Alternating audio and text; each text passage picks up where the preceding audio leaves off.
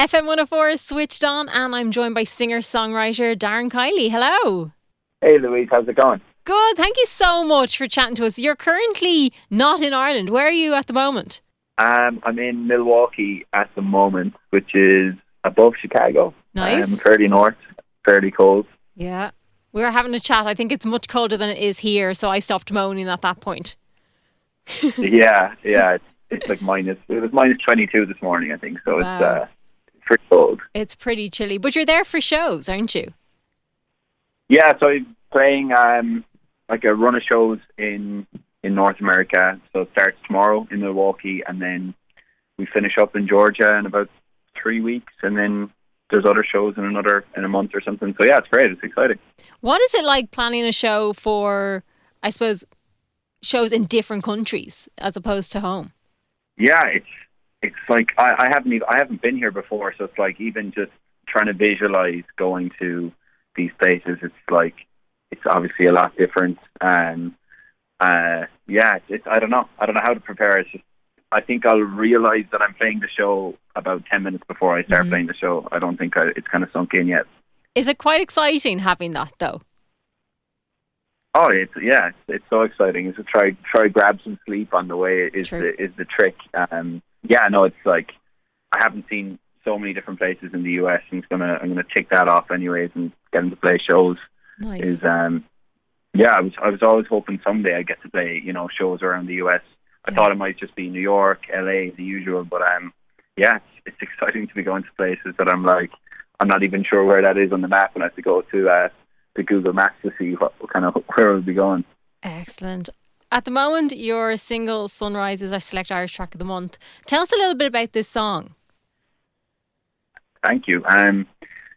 Sunrise kind of came about, I guess, just it kind of comes from a place of being in a rush wherever you are, like doing the same thing over and over again, and just kind of expecting things to change. And I think the song progresses more towards going out and trying to make things change for yourself.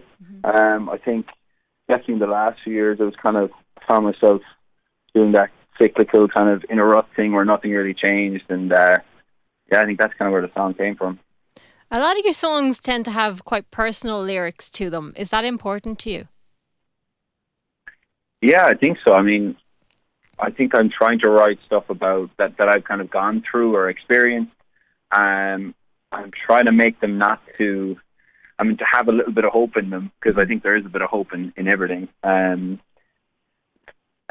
think writing something that I've experienced, or even watching someone else's experience, I think that's the only way I can kind of really describe the situation. I haven't done anything fictional yet. Yeah. I don't think I intend to for a while. Yeah. You started music at 5. I hear you learnt the tin whistle at that point. So how did you know, or when did you figure it out that it was music you wanted to go after? Honestly, I played traditional Irish music for ages until I was like 18. I properly played in like competitions and stuff. And then somewhere around 16, 17, I started picking up guitar, but I had no, I loved going to concerts and stuff. They were my favorite thing to go to, or listen to music was probably my favorite pastime, but I thought that would kind of be it. And then like 4 years ago, I just wanted to play a gig in a bar, and that was kind of where I thought it would end, and it just didn't end there. I just kept wanting a little bit more, I think. And then I kind of started writing songs, and I don't know, one thing led to another, and here we are. But genuinely, it wasn't the dream until I kind of kept chasing a little bit more, and now it's very much all I want to do. And very much happening as well. But how was it in that bar? Like at that moment, what were you feeling? Like, was it nerves, or were you kind of just excited to do the gig? Oh, I was so nervous. I remember I don't think my leg stopped shaking for the whole thing. I was my first time properly using like a PA system that I don't even think you could really hear my voice playing. I was using like a loop pedal, like the thing Ed Sheeran has, not very well. Like it was probably objectively a car crash, but I loved it, and I just loved the challenge of trying to get better at playing in bars, and pubs and people booking you for stuff, and like I would say yes, and then when I thought about it, I would be terrified, really, and I just kind of kept saying yes to things, and I think that's kind of how it just kept being, kept growing or kept kind of progressing. I think sometimes you just have to keep saying yes to things that you're enjoying doing and just seeing where they go. Yeah, and I honestly was scared, even doing weddings or different things. When I thought about it, I was like, oh, should I have said no? But I think, trying to push the comfort zone in whatever you're doing, I think is important. And I think it's the only way you can kind of try and progress things. 100%. And there's definitely people who are at those gigs who are now going, I got to see him do his very first show or one of his very first shows in a really small bar. There's going to be those people who are now going to go and see you in other places too. Yeah, even at the run of shows we did in November, or even played one in Killarney and at the end of December, there was people there that I had played at their wedding reception or whatever. Nice. During COVID, there were so many small weddings and receptions and stuff that there was. I don't think you could have a band, so you had to get just a singer or whatever it was. And there was people who came up to it who had played their wedding, so it was it was funny. I think it was funny for both of us just nice. to as a reflective point or whatever. Of course, quite a nice moment, I'd say. Yeah, I mean, I kind of, not that I really want to go back, but it was kind of, it would be nice to kind of do the journey from there to here again. Yeah. It was fun.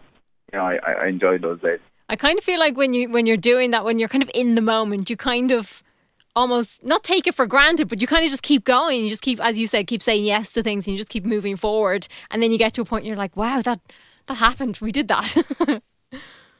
Yeah, and even now I'm it's the first proper kind of headline tour I've done over here, and I'm really trying to just take it in, and everything that happens after this is definitely a bonus, but at the same time you're trying to I'd love for things to grow. I'd love to for songs to be more known by more people and played to more people, so it's a tricky balance of really being delighted with where you're at and then kind of pushing for more, which is definitely it's a very privileged problem for sure. It's fun. It's fun to kind of see where you can push to as well. Yeah, I mean, honestly, especially in the last 6 months, stuff has popped up, weekly that you just never would have thought, or you kind of just don't know what will be the next thing that will happen, or you get surprised with. So it's been great. Which is really good. And then obviously you released your Lost EP in November. What it was like to get a body of work out? It was nice because it had been just singles till then, and I guess I was playing shows where half and half of the stuff was released and unreleased, which is just the way it was. But it was nice to get a group of songs together that kind of meant something, that had a cohesion to them. I think it puts a mark on a time in the journey too, that came out then. Obviously I got to play the shows at home around the same time, which was really nice. So yeah, I mean, I just want to get as much good music, or music that I like, out as possible. So it was nice to get a few new ones out at once. So you're going to be in Dublin in the Academy in May, but you tell me it's all sold out, so no one's going. Yeah, no one's going. I think I did a Friday night, and then that sold out. So I added the Thursday night before it, and I think in the last few days that just sold out as well. I'm pretty sure. Excellent. Maybe be some cheap resale tickets at the time or something like that.